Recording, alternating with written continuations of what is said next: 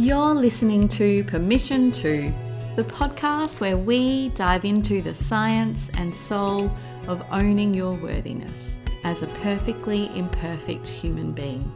I'm your host, Sam Dew, psychotherapist, positive psychology coach, mama to a beautiful 5-year-old Amelie, and passionate advocate for living an inspired life. My aim is to show you that you have full permission to own your worthiness so that you can embrace your true nature and begin walking boldly toward your dreams. Let's dive in. Hi everyone. Hello. Welcome to another episode of Permission To. And today is all about permission to change your mind. And I'm going to break this episode into 2 parts so that first we can talk about the power of changing your mindset and why it's so important to keep working on your mindset. And then we're going to talk about in the second part how to change your mindset. So I know that most of the people that listen to my podcast love short and sharp episodes. So that's why I thought there's quite a lot to share today. So I'll break it up into 2 parts. Yeah, and I hope that you're doing really well. It's like a pretty beautiful sunny day here in Perth, but the weather's a lot milder, so I'm just feeling so relieved because we have had such hot weather lately. And I'm just sitting here and, yeah, really excited about this episode. As a mama of a 3-month-old now, I'm finding like actually taking the space to do these podcasts is really good for me. And also I get so much amazing feedback from you. So thank you for being here and thank you for listening. Let's dive in. So permission to change your mind. Why do coaches, therapists, why do most people that support women and people in general talk so much about mindset? I think sometimes it's talked about so much people can even feel a little bit bored or frustrated with it, but there is a reason why it's talked about so much, and that's because chances are if you are feeling stuck in an area of your life or really challenged, or you're noticing you're procrastinating a lot, or there's frustration or trapped energy, chances are that it's partly a mindset problem.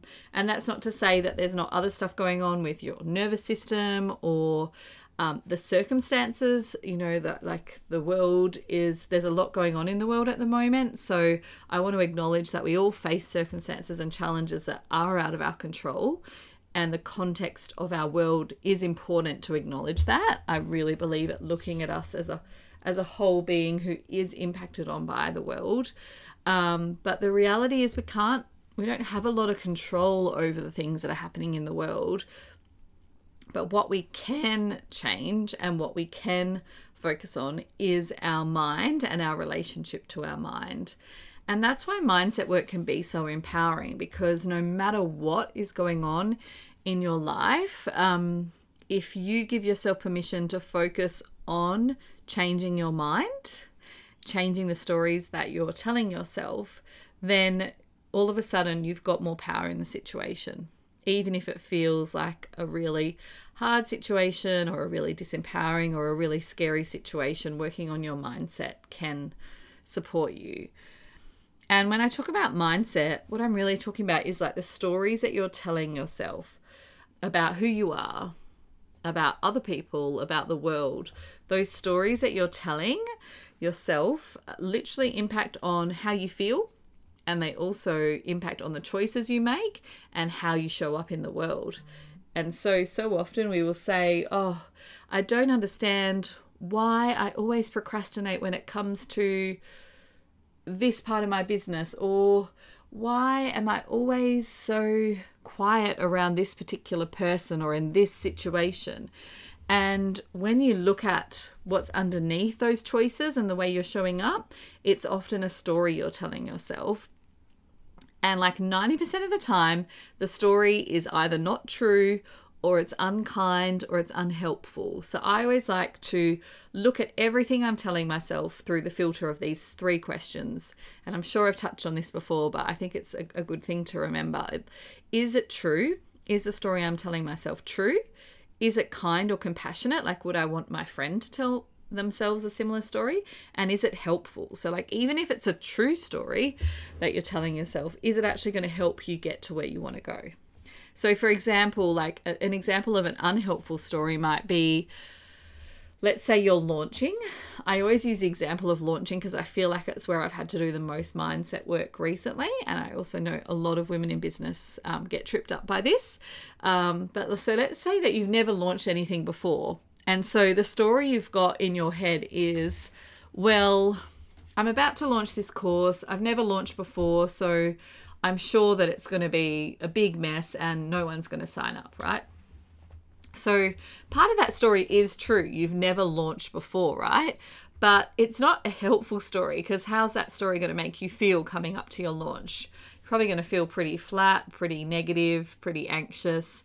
And then that's not going to make you want to show up for your launch. So if you look at that story, even that some of it's true, yes, you've never launched before, there are obviously other parts of it that aren't true, like you don't know for sure that no one's going to buy your course, or that it's going to be like a terrible experience. Like, what if it's actually a really fun experience? And what if you get like your first sign up or something like that? So I think like working on those stories and even finding parts of it that you can change can be really powerful. So you could rewrite that story to, this is the first time I'm launching, so I'm going to feel really vulnerable and stretchy, but it can also be exciting and fun. And so I've rewritten that story in a way that still feels like really true and really genuine, but it's a lot more helpful, right, than telling yourself that you're going to fail.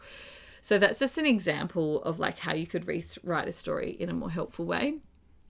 If you were looking at like how you were going to write a story in a more compassionate way, that might be like, let's say that you're really, really struggling with being a mama, and you're really, really tired, and you keep forgetting things. This is something I struggle with a bit, like forgetting things. And so then maybe your story is like, oh, I'm a really crap mum because I'm always unorganized and I always forget things.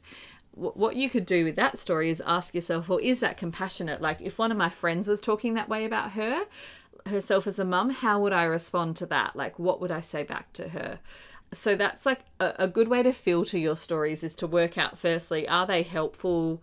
Are they kind? Are they true? And then, obviously we'll go a little bit more into how to actually rewrite stories in part 2, but we're kind of already touching on it now. So the thing to know about stories is that the majority of our stories are automatic. I like to think about our stories as like they're our thoughts, and they're like pathways. So if you imagine that you're walking through a garden, or you're going on a bushwalk, right? So let's imagine you're going on a bushwalk and you have a choice between going off the beaten path and like walking through the bush where there could be like lots of snakes, or there's like a nice already trodden path for you to walk through that's probably feels safer and easier. You know, a lot of us are going to choose the like safe. I'm quite scared of snakes, so I know I'm going to choose the safe pathway that's already trodden on. And that's what happens with our thoughts and our thinking patterns, right? Our brain has so many decisions to make in a day and so much information to process that it can't consciously choose its thoughts every day. We just don't have capacity to do that. And so our brain will often choose the easiest pathway, choose the path that you've already thought every day for the past, however many years of your life. And that's just what our brain does. In many ways, that's helpful. But when it comes to those stories that are keeping us stuck or that are challenging us, it's not helpful. And so part 1 of like learning to change your mind is actually giving yourself permission to change your mind and to change the stories. Because once we realize that we can change our stories and we can change our mindset, that is like a really, really empowering, exciting kind of concept. But it can also feel quite scary because it comes with a lot of responsibility, right? Like, instead of just being like, well, this is the story I've always told myself that, I'm not good enough, and it's because, I had these experiences as a child where I was put down, right? And that might be true, and it's important to have compassion for yourself and what you went through as a child, but also to take responsibility for that and to go, right, I do have this story and I know where it comes from, but I'm also going to choose to rewrite it and to keep challenging it. That can feel vulnerable, that can feel scary, but can also feel really exciting because it's like, right, I am actually going to give myself permission to change my mind. Once you've given yourself permission, then actually looking at, well, what are the stories I'm telling myself? Like maybe even, keeping a diary for a week and just noticing whenever there's a challenging situation, noticing the way you're talking to yourself, what stories are coming up. Because it's really hard to work on your mindset until you're actually aware of what's coming up in your mind.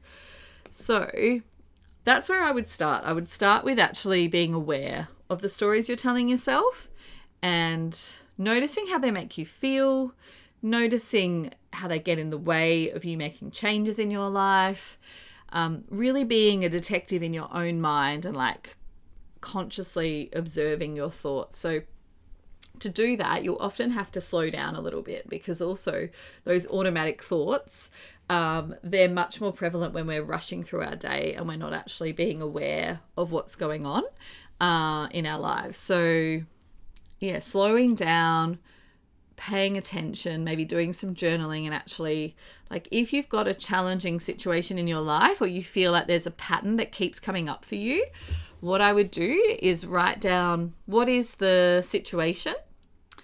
What are the thoughts that I'm telling myself? What are the stories I'm telling myself? How are those stories making me feel? And what choices am I making? Because that's how we create patterns, right? By making the same choices over and over again. Often they're like, until we break it down like that, we're just doing it automatically. But so that's what I want you to do for part 1, is to think of like a situation where you feel like really trapped or stuck or challenged, and really break down the situation, what the thoughts and stories you're telling yourself are, how you're feeling because of those stories, and then also what choices you're making because of those stories. Because that is where the power lies. When you have that moment of, oh my gosh, I keep doing this because I keep telling myself this. Like if you keep telling yourself that you're not good enough, then when you go to do the work that feels really scary, of course you're going to procrastinate because you're responding to the story you're telling yourself. Or if you keep telling yourself that you're a really unorganized person, then that like becomes a part of your identity, and then you'll keep showing up in that way. So it's really important to get really honest with yourself about what the stories you are telling yourself about